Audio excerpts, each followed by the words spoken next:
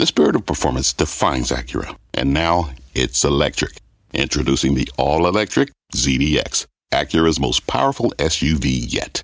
While what powers their cars may change, the energy that makes Acura never will. Crafted using the same formula that brought them electrified supercars and multiple IMSA championships, the ZDX has track-tested performance that packs an energy all its own. With a premium Bang & Olufsen sound system and up to 313-mile range on a single charge, and a Type S variant with an estimated 500 horsepower, the ZDX is everything they said electric could never be. It was built with the driver in mind, just like Acura's been doing since the beginning. We could talk all day, but the only way to experience this electric performance is to drive it yourself.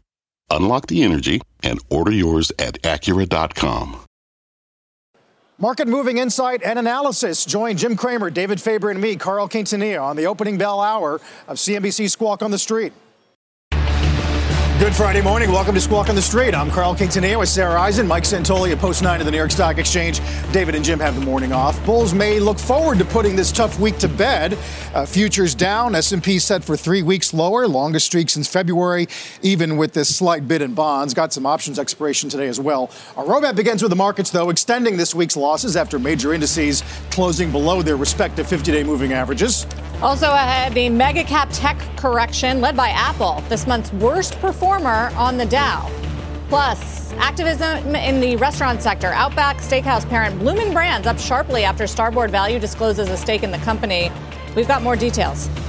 Let's begin with the markets extending this week's losses. Not a lot going right. And today, Mike, a lot of it surrounds China. And worries about not just weak growth, but the debt burden as well. You wouldn't say it's a new factor, but it's one that's been on the list of worries. Now it's kind of bold and in italics. And I think you have one of these situations where once you have this pretty sharp break in momentum to the upside several weeks ago, some breakdowns in the longer-term trend, some concerns about valuation that were always there that are being exacerbated, and then why is the yield become unanchored, treasury yields and even global yields. So all that stuff in the mix, and then you have the related concern of, what stress points might we see emerge out of that. So all that's in the mix, I do think. Also yesterday with the yields making those new kind of 15-year highs, you started to see the impact on consumer cyclical areas. So housing stocks had been very strong, took a break. Other consumer discretionary as well, which says,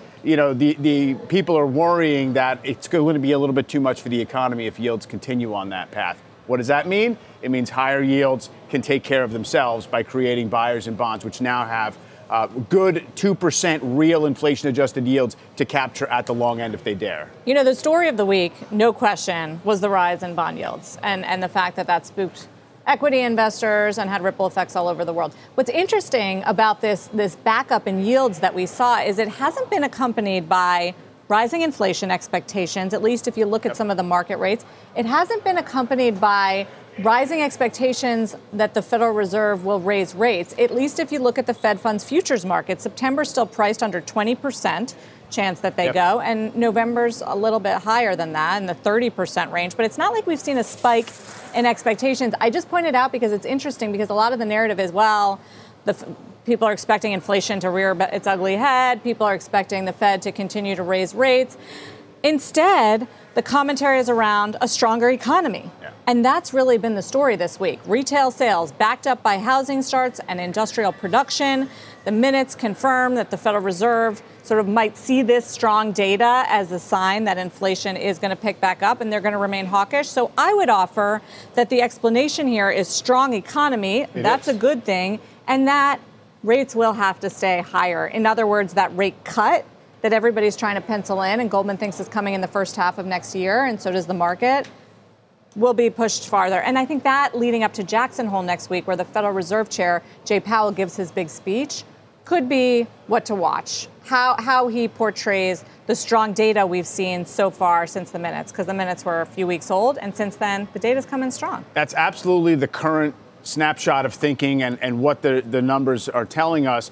That's why real yields at 2%, that's what's been going up. Now, in theory, I mean, there's one way of looking at it, which is if the Fed's going to stay around here, certainly in September, maybe beyond that, it's almost like the long end of the market has to restrain this economy or ration demand or do something in response to the strong growth. But also, Treasury supply is not insignificant here. So if the explanation partly is, we have to offer bondholders on the long end a better return to absorb all the supply coming with deficits where they are and not looking like they're going to really come down much.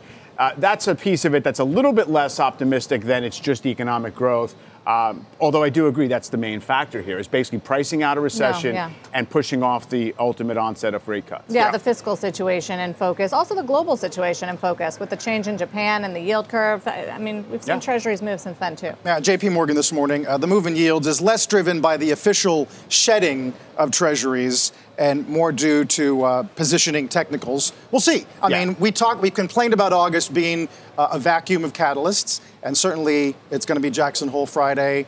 And others today look at NVIDIA and say if they break NVIDIA, Renmac today, if they break NVIDIA, that could give you a short-term bottom.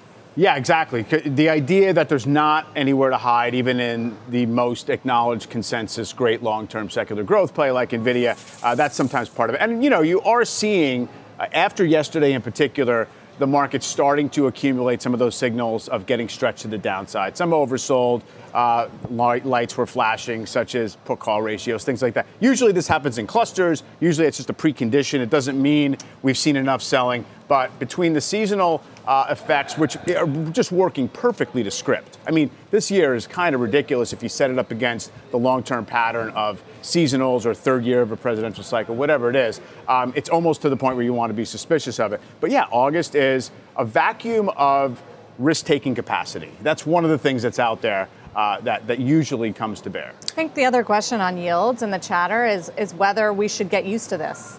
There's a lot of talk now that we're not going to return to those rock bottom yields that we were so used to, post-financial crisis.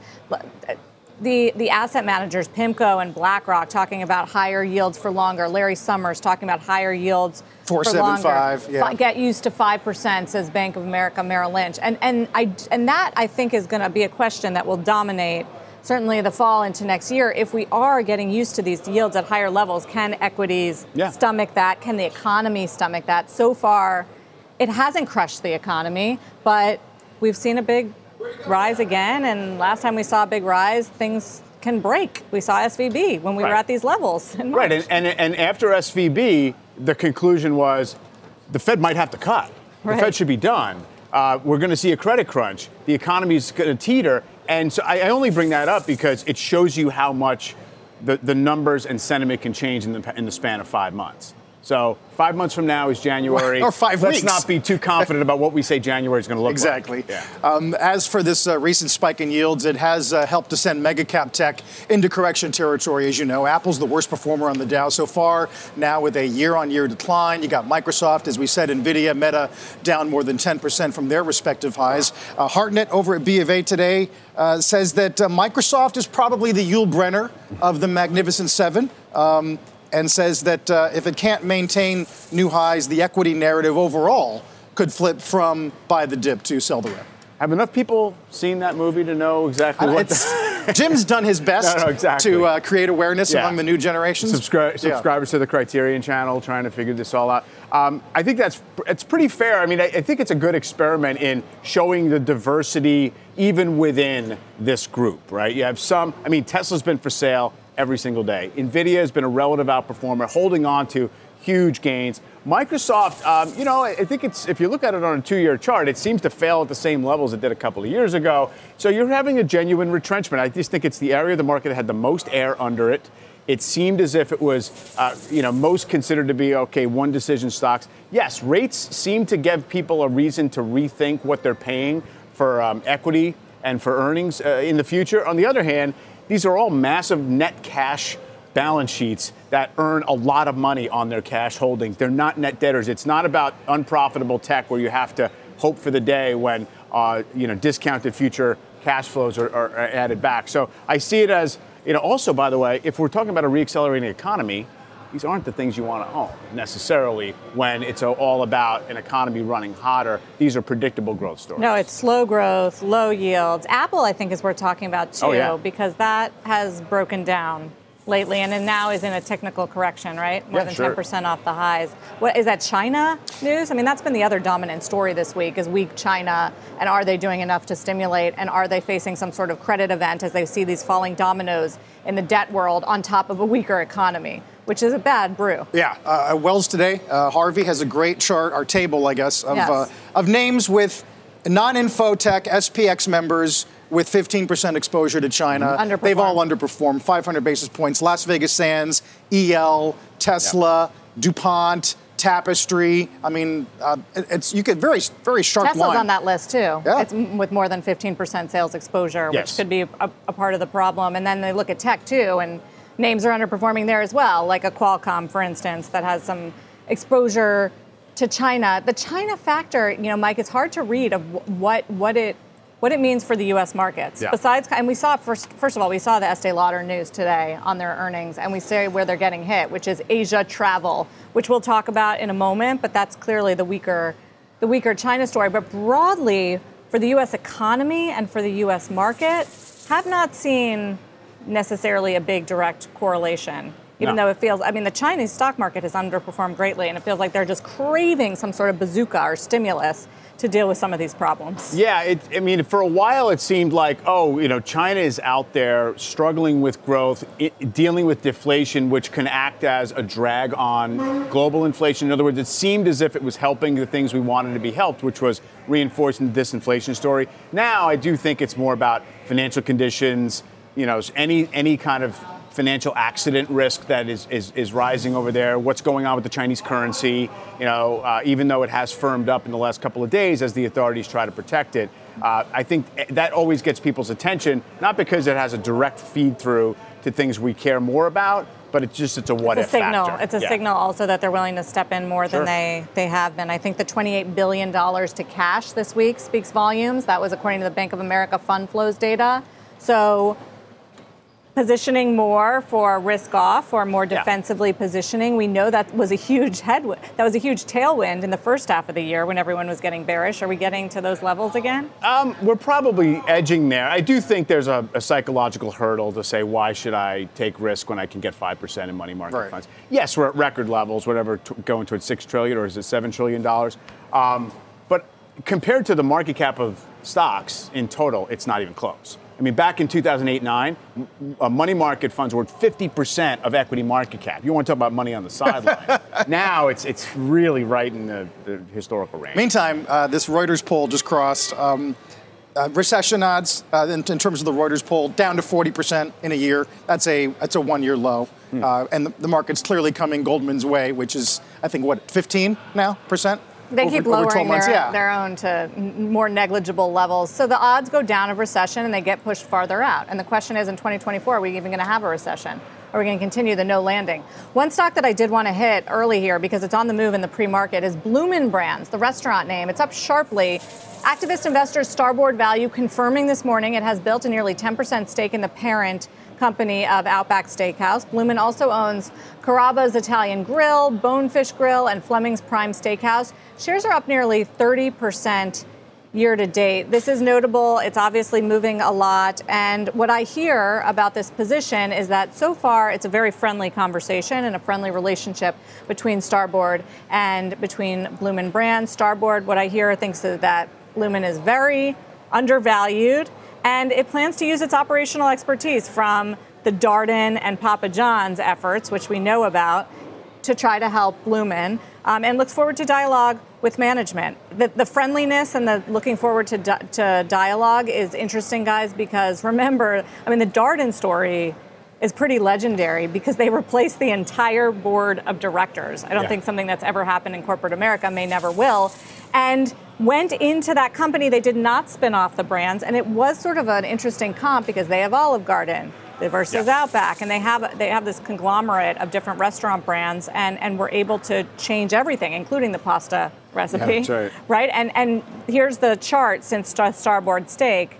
It has far outperformed. It's been a winner even in tough environments like inflation. Look what it's done even since COVID. So Bloomin has underperformed, and it'll be interesting to see what they do there. They also had success in Papa John's, Starboard did, when they went in there. Remember, they put Shaq on the board and worked with new management to turn it around after the founder errors there, it's also been a big outperformer. So there's a lot of expertise in this space from Starboard, which is probably why investors are excited. It's definitely, looks like a super cheap stock. I mean, it's been more just flat and sideways. That's what Starboard thinks. And I mean, there's no doubt about it. It's kind of hung on to this very low valuation, market giving no credit for having much of a longer term growth thrust to it. So that's probably the opportunity there. And as you say, multiple chains, figure out exactly how to, starve or feed capital into all of them and how to execute kind better. Of a tough category, though, right? It's not fast casual. It's not Kava. It's not, they're middle market sit-down restaurants. It's sort of the wrong part of the. But they did it at Darden, which was the same thing. Yeah, salt in the water, right? Famous. Exactly. When we come back, China's economic and property fears, which we mentioned, Evergrande now filing for bankruptcy protection in New York. We're going to head live to Beijing for the fallout on that. Bulls not getting any respite today as we're looking for 1% declines on the NASDAQ at least. More Squawk on the Street after the break. Electricity, a big idea that's inspired countless new ones. From powering the light bulb to virtually powering our entire lives. 30 years ago, State Street launched the Spider S&P 500 ETF, SPY. A big idea that inspired the world to invest differently. And still does. What can you do with SPY? Before investing, consider the fund's investment objectives, risks, charges, and expenses. Visit ssga.com for a prospectus containing this and other information. Read it carefully before investing. SPY is subject to risks similar to those of stocks. All ETFs are subject to risk, including possible loss of principal. Alps Distributors, Inc. Distributor. What's on the horizon for financial markets? At PGIM, it's a question that over 1,400 investment professionals relentlessly research in pursuit of your long-term goals. Specialized across asset classes, but united in collaboration, our teams provide global and local expertise. Our investments shape tomorrow, today. Pursue your tomorrow with PGIM, a leading global asset manager. Markets definitely watching growing concerns around China's real estate sector today, with property giant Evergrande now filing for bankruptcy protection in New York. Our Eunice Yoon is live in Beijing with more. Hi, Eunice. Hey, Carl. Well, I'm outside one of Evergrande's many projects here in China. And the residents have told us that they are concerned that the value of their homes could fall because of all the negative news that they're hearing, even here in Beijing, involving their developer. Now, Evergrande had filed for creditor protection in New York. It's applied under Chapter 15, which states that non-U.S. companies undergoing a restructuring can be safeguarded from creditors looking to sue them or tie up U.S. assets. Now, Evergrande says that its restructuring talks in Hong Kong, the British Virgin Islands, as well as the Cayman Islands, should be considered in a hearing in Manhattan on restructuring on September 20th. Now, to appease investors' concerns about this filing, Evergrande issued a statement to the Hong Kong Stock Exchange today saying that this is a technical move, that the application is a, quote, normal procedure for the offshore debt restructuring and does not involve bankruptcy petition. The filing comes as Evergrande's domestic property arm confirmed that it is being investigated by Chinese regulators because of what they described as a breach of disclosure rules. Local media say that the probe is for suspected data manipulation. And then adding to the gloom, a mid-sized commercial developer known as Soho China, which once was eyed by investor Blackstone for an investment in a takeover, said that profits fell 93% in the first half of the year due to uncertainty. Meanwhile, guys, just one update on the investors in the trust firm that I was talking about yesterday, that trust firm had missed payments because it had bet on the real estate recovery. Well, we spoke to some of those investors today, and they said that they, along with other investors, are now getting contacted by the police and being told not to come to Beijing if they're not already here, and not to take their case to the financial authorities. Eunice, talk a bit about what the PBOC has said in the last 24 hours about supporting not just the economy, but the markets over there. It's nowhere near the bazooka that I guess the markets are looking for, right? Absolutely not. These are all incremental steps, as we've discussed before, and that's a big problem that a lot of people see. But the PBOC, as well as the other financial authorities like the securities regulator, had said that they wanted to take some steps in order to help to support the real estate sector, as well as, for example, the stock market, saying that they would cut some trading costs, they would support share buybacks.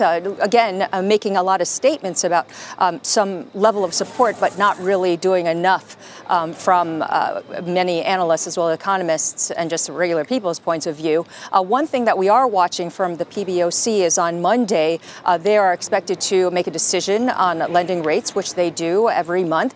And this time, people are expecting a much bigger cut than previously expected, and also than would be normal, especially on the reference to mortgage rates, in order to try to, again, prop up the real estate sector, at least provide some support, although there are many people who think that it's probably going to come too late anyway. Eunice, as I mentioned, it's like you have these two problems colliding in the Chinese economy, these debt issues, which seem like dominoes every day we talk to you, and there's another company to worry about.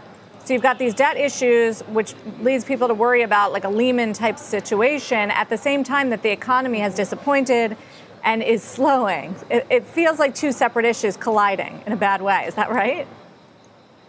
Yeah, I mean, it is. And that's one of the reasons why there's so many people scratching their heads and wondering where's the leadership, and is President Xi Jinping going to take some action and try to help fix the situation.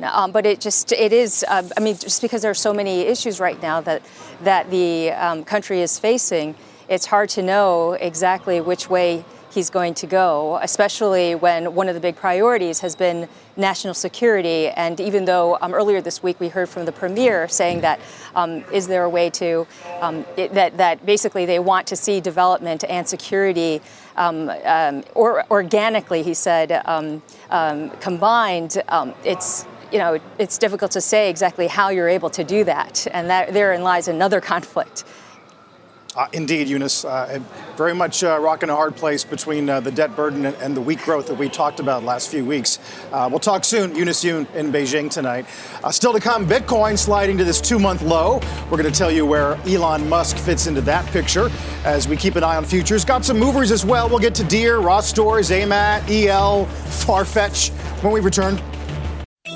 CNBC has quick and easy to understand business news updates at the open, midday, and close every weekday. Markets, money, and more from Wall Street to Main Street. I'm CNBC's Jessica Ettinger. Follow and listen to CNBC Business News Updates wherever you get your podcasts. Bitcoin under some pressure this morning. It's a fresh 2-month low, due in part to the rate hike worries we mentioned in this report from the Journal that says Elon Musk's SpaceX did write down its holdings and has sold the cryptocurrency. Mike, we were chatting at the desk before the show about what the cause and effect was here regarding this price. I mean, a pretty quick little air pocket, even though it's been under some pressure. I mean, I always just revert back to it tends to behave like a risk asset. It tends not to necessarily do well when real bond yields are rising, high and rising, similar to gold in that respect. Whatever element of Bitcoin is like digital gold would respond in a similar way. And actually, on a 6-month basis, this drop in Bitcoin brings it right in line with the performance of gold recently. So I don't know. I mean, for all we know, there could always be some big sale that's hit the tape or some other technical, mechanical element of this. But to me, it's just like we're risk off right now, and that's hitting Bitcoin as well. And now, of course, the Bitcoin community is very angry at Musk for paper hands and selling out of Bitcoin. I think the more interesting revelation from the article in the Journal was the peek inside SpaceX showing that it is profitable in the first quarter and that losses have been narrowing. For a private company, that's pretty interesting. That spends a lot on rockets and development. Let's get the open here. And the real-time exchange of the big board, it is Citizens, provider of living benefit life insurance products, celebrating their first AM Best rating. At the NASDAQ, it is Cintas, celebrating the 40th anniversary of that company's IPO at the podium. So 43, 36, Yeah. 35. We mentioned, I had to give Jeff DeGraff a shout out yesterday, Mike, because he did say 4,300. That was 2 weeks ago today. Yes, I think to be specific, it's more like in the 4320s was a particular level. And what's fascinating is that's not the reason he's saying it, but it was the high of the day, August of last year. When we went to Jackson Hole and Powell thought the markets were getting too comfortable. So we've round tripped to that level. Also, it essentially brings us back to late June. We had that big push higher into July. It was a big sort of anticipation of better than expected earnings. There's a way to frame everything that's going on, of course, as just we had a massive run. Seasonal weakness hits in August. We've had an illiquid bond tape. We've seen the yields spike higher. We have to have some kind of reset lower. If that's the case, all we're looking for is tactical oversold conditions to really develop. And as I said earlier, we're getting there on some of those. But if it's a bigger picture issue, if yields really continue to levitate, or there's another sense out there that the economy is really just too confusing, because the higher economic growth story feeds very quickly into maybe the Fed will ultimately have to kill it next year. So it's not as if it's a one-sided worry that we're dealing with right now. We just have to wait on yields, and there's no data today, and there's no Fed speak today. So yields are the story of where they drift, and it feels like while there's a little bit of a bid, they're still holding these high levels. Best performer right now in the S&P 500 is Ross Stores, which I just wanted to hit because they reported earnings last night, and this is where the strength is in retail. We got it first from TJX this week earlier, and now from Ross Stores. Comps up 5%, a lot better than what FactSet was expecting, and what they saw a year ago, which was down 7%. Gross margins came in better than expected at 27.7%. The CEO, Barbara Rentler, while she did talk about the strength in the results, also echoed some of the caution, said despite the recent moderation in inflation, our low to moderate income consumer continues to face persistently higher costs on necessities. So they think it's prudent to continue to plan the business cautiously, but they did raise guidance because of the improved Q2 performance there and the second half sales and earnings outlook. They're expecting comps in Q4 to be up 2 to 3%. Bottom line, this is where the value is for consumers right now in these discount retailers. Ross and TJX. Simeon Siegel ups the target to 127. He's at BMO. He says that TJX is executing better and has better profitability numbers, but because the sales are almost identical, it does show you just the strength of the category there with value. Walmart similarly back above the 50-day after Thursday's sell-off. Sarah mentioned EL earlier. That's a fresh 3-year low, down 6%. Even with Asia up 36, we keep getting these quarters rolling in. Ralph Lauren was the other example where you did have China up 50. But these worries that the guidance from EL is no good at all. And I guess there's a sense that the travel, once the pent-up travel is exhausted, where do you turn for growth in that area? There's a few problems. It's not just the Asia travel, it's also North America, and there are signs that EL is losing share because cosmetics has been a very strong category. We heard that from Ulta, we heard that from LVMH, we heard that from, which owns Sephora, we heard it from L'Oreal, and so it does make you wonder what's happening in North America, even though Estee Lauder is seeing growth. This one was really controversial of a stock going into the print because it was already down more than 30% year to date. So a lot of the analysts were saying, look, it's primed to pop, similar to Target, for instance, which had a lot of negative sentiment going in. And while results were better, the profitability numbers on the quarter were a lot better, and so were the sales numbers. It was the guidance, Carl, that you mentioned, and that missed the low bar. Oh, yeah. And that's why the stock is selling off even further. 350 to 375 is fiscal 2024 guidance right now. The consensus prior to that was 488. Stifel's saying the buy side seemed to be more around $4, so it did undershoot there. The stock is basically back to where it was at the COVID low in March of 2020.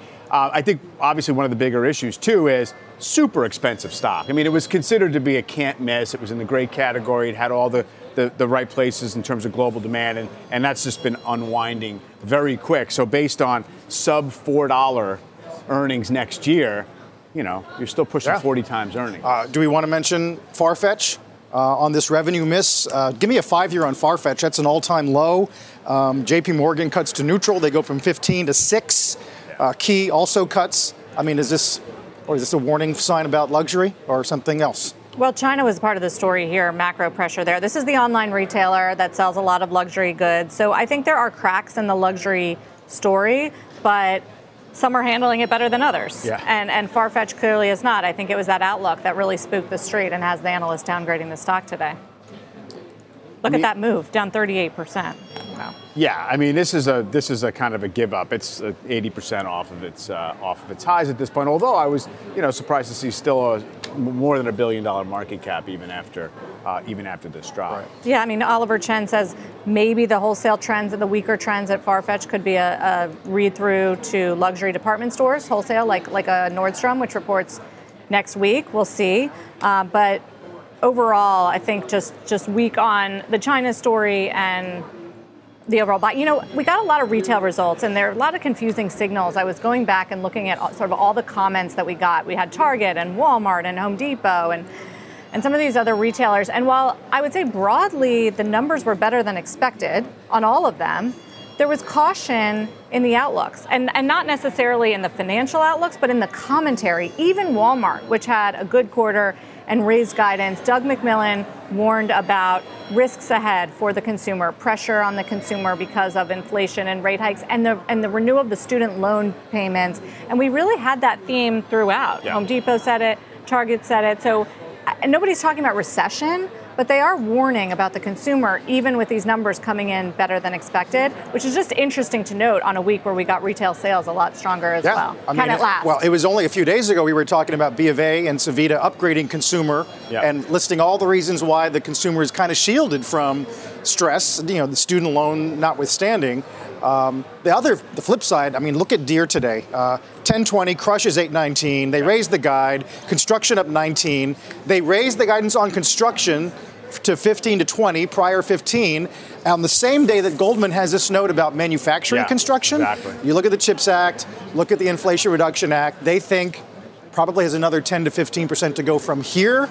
Another 250,000 manufacturing jobs by the middle of next year. It's been an incredible, source of strength in that one part of the economy. And it's interesting with Deere because I think there's a little bit, even though it's been great and the estimates were going up, farm income in aggregate is due to be down this year. It was up last year, down this year. That's one of those things that is sometimes an overhang on the stock, but the construction piece clearly making up for it. And, it's one of those stocks that heavy industrials, they kind of look cheap at the high, at the highs in profit. So there's a little bit of apprehension. It still does look relatively inexpensive, but I think that might be one of the reasons we're trying to figure out where to from here. Yeah, they raised the guide not as much as the beat, so there's a little bit of... Yes, that's one of those. Was it really a raise? Yeah. Also has to be a part of the macro factors and calculation as you look ahead, and as you wonder why the unemployment rate is still at 3.5%, and that has led to strength across the economy. And that is, there's so much fiscal stimulus out there still, and there's more coming from the IRA and from the CHIPS Act and from the American Rescue Act, which is still doling out millions of dollars to municipalities to build things like health centers around this country. So it feels like that doesn't get factored into the models, and the economists haven't paid attention to it. I'm not sure the Fed is paying attention to it. I asked Jay Powell about it at Sintra back at the end of June, and he said, we see it in the construction numbers. But it is permeating the economy. It's fascinating because all the legislation passed a year ago, right? The appropriations were there.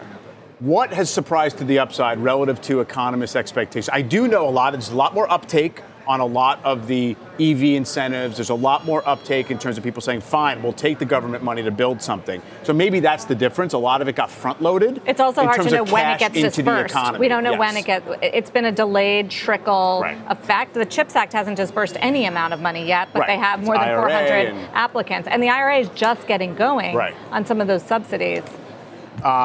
It's interesting because, what's the subject of Jackson Hole next week? It's structural changes in the U.S. economy or something like that. You want to listen for whether Powell is willing to say, maybe we have just structurally tighter labor markets and it's not a linear relationship with inflation. We've managed to see inflation go from 9 to 3 on the CPI, with inflation staying at 3.5%. So just throwing it out there. I think he also has to be productivity careful. Effects. He has to acknowledge, either suggest that productivity has some momentum to it, or saying don't expect productivity to bail us out, because real yields at 2% in the long end suggests that we should have some productivity growth to justify that. Otherwise, it's very restrictive policy. Yeah. Well, the Q2 data, as a reminder, was good. And I think Renmac also pointed out this morning, Philly Fed, where you had shipments up 5, 7, but employment down 6. Right. Maybe manufacturers are finding ways to do more with less. Yeah, I sort of hate like monthly and quarterly productivity stuff. It's just a residual number. It's very messy, except over long terms.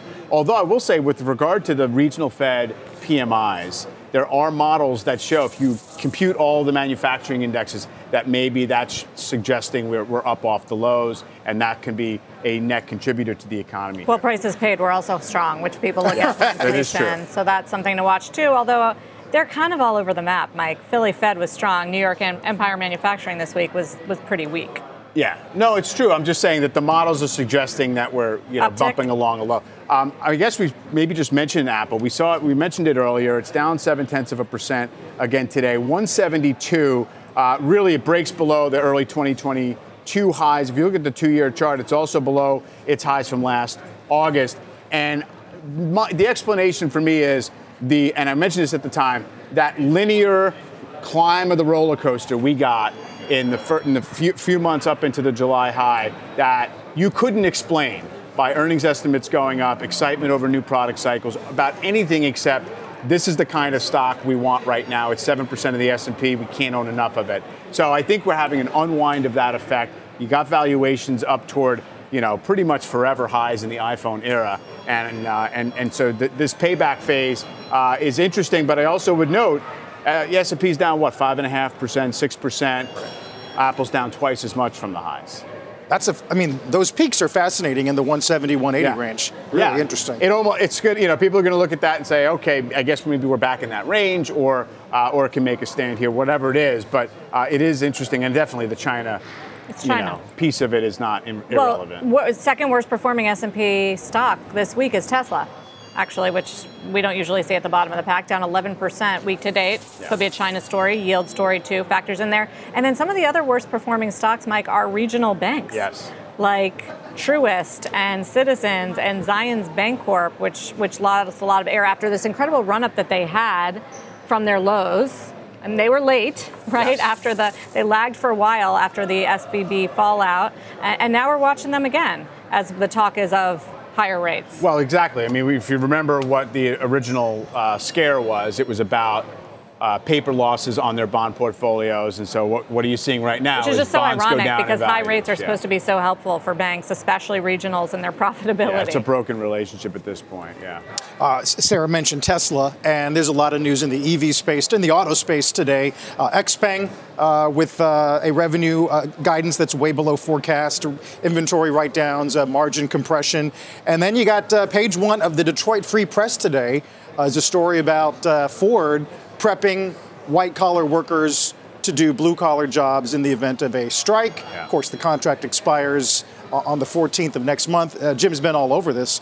Shares aren't actually down on Ford or GM today, though. No. There's not a lot in those stocks in terms of, high expectations and value for the long term. But look, the way UPS has traded since the Teamsters agreement has not been great. And so I do think you have some alertness to that. And, this is a time for workers to take their the deferred share of the pie that they haven't had for a while there. And, we'll see how it plays. I've seen some work that the auto parts companies, like that food chain, is starting to look like it's a little washed out. The stocks could potentially work a little bit better from here. But, between the strikes coming and then you have potential government shutdown September 30th. As I say, this stuff is always there, but when the market starts to act squirrely, people notice it more, and it starts to become a retrofitted reason for why the market has had trouble. Well, it also is a reason why we could see inflation remaining persistent and sticky, especially on the wage front, where we're already seeing real wages rise faster than inflation, right? Where finally we got that wage growth. And now you have potentially hundreds of thousands of Americans on strike and receiving higher pay because of union action and because of strike. It worked at UPS. Potentially another 150,000 workers in the auto industry. I think it's something the economists are paying pretty close attention to. Meantime, we continue to monitor whatever progress there is between the studios, the AMPTP, and the Writers Guild. The Writers Guild did issue this report in which they said that Disney, Netflix, and Amazon were the so-called new gatekeepers of media. data. I'll just read one line here. Each company is now taking anti-competitive vertical integration to an extreme, turning its streaming service into a walled garden for self-produced content. It doesn't sound like this is going to move along very quickly. No. How long now? 100 and some odd days, yeah. I don't know. It's very complicated. I don't understand what a deal looks like because I think the issues like AI and streaming are new ones and they're more difficult than hourly pay on the auto line. But the studios have offered to share more information on the non-monetary kind of non-long-term income royalties areas. That there's maybe some gestures of movement, but in general, and meanwhile, the companies are saving a bunch of money right now. And as they talk to Wall Street and they talk to the analysts on the earnings call, they're like, actually, we're going to have upside surprises on the cost line because we're not spending money on content. And I think it's a really interesting question as to when and whether that comes back to bite in terms of subscriptions down the road and, of course, box office. The other group I've been watching, and you have to be watching right now, is the home builders because they've been so strong in the face of rising mortgage rates. But this week, things changed because, first of all, yields reached new highs for the cycle, and so did mortgage rates. We're past 7.5% on the average 30-year loan, according to Bankrate. The group is a little bit higher today, and some people were wondering if Berkshire Hathaway's revelation in the 13F filing that they were buying the home builders maybe marked a near-term top. But also, at some point, and I know people are just locked into their 3% mortgages and there's not enough home supply, but at some point, that's going to hurt because there's going to have to be a changeover, and we know there's a weakness in housing supply in this country, and there's going to be more demand. Beazer, by the way, BZH gets downgraded today over at Wedbush, although they keep their target of 32. Just saying, not many catalysts here. We're going to step to the side. Speaking of all of this, we did see a little bit of nibbling on bonds this morning. You see yields down fairly, I would say, across the board. You got the 10-year back to 4.25 with the Dow down almost 80 points to start this Friday. Don't go anywhere. Ferrari is on a roll. Shares of the luxury sports car maker up more than 40% so far this year. Robert Frank is at the Pebble Beach car auction in Monterey, California today with a look at what is powering that company's growth. Morning, Robert. Good morning, Carl. Over 800 cars expected to roll over the auction block this weekend in Monterey.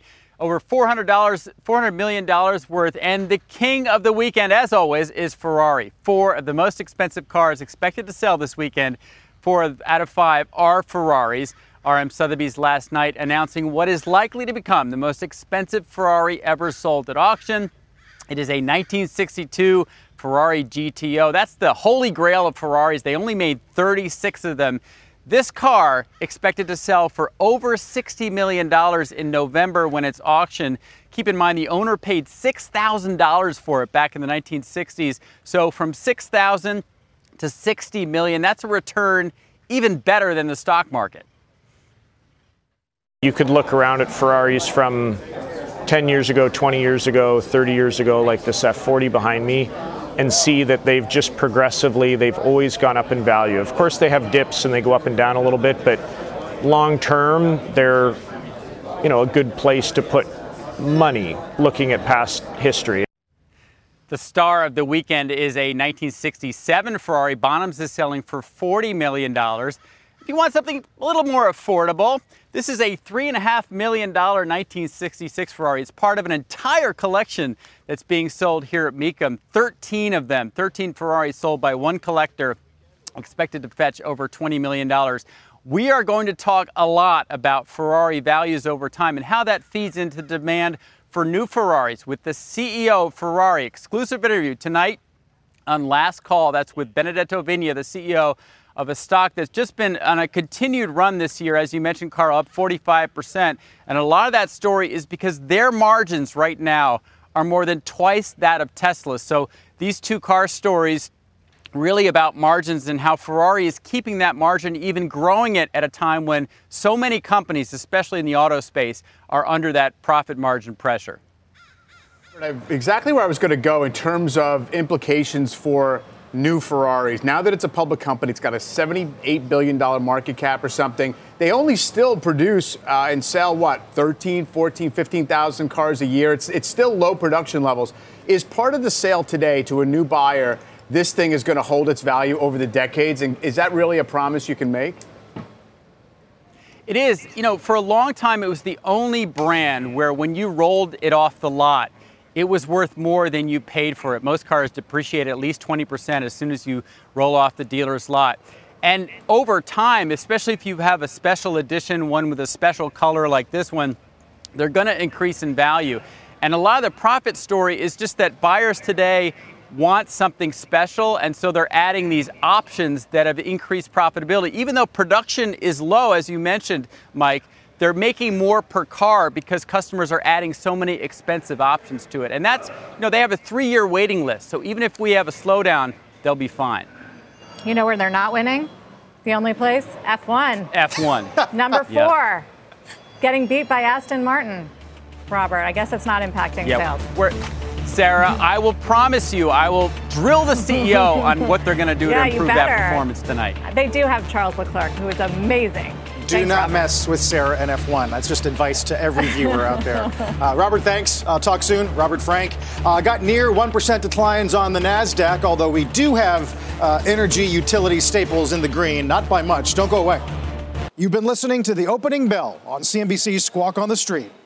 All opinions expressed by the Squawk on the Street participants are solely their opinions and do not reflect the opinions of CNBC, NBC Universal, or their parent company or affiliates, and may have been previously disseminated by them on television, radio, internet, or another medium. You should not treat any opinion expressed on this podcast as a specific inducement to make a particular investment or follow a particular strategy, but only as an expression of an opinion. Such opinions are based upon information Squawk on the Street participants consider reliable, but neither CNBC nor its affiliates and or subsidiaries warrant its completeness or accuracy, and it should not be relied upon as such. To view the full Squawk on the Street disclaimer, please visit cnbc.com/Squawk on the Street disclaimer. CNBC has quick and easy to understand business news updates at the open, midday, and close every weekday. Markets, money, and more from Wall Street to Main Street. I'm CNBC's Jessica Ettinger. Follow and listen to CNBC Business News Updates wherever you get your podcasts.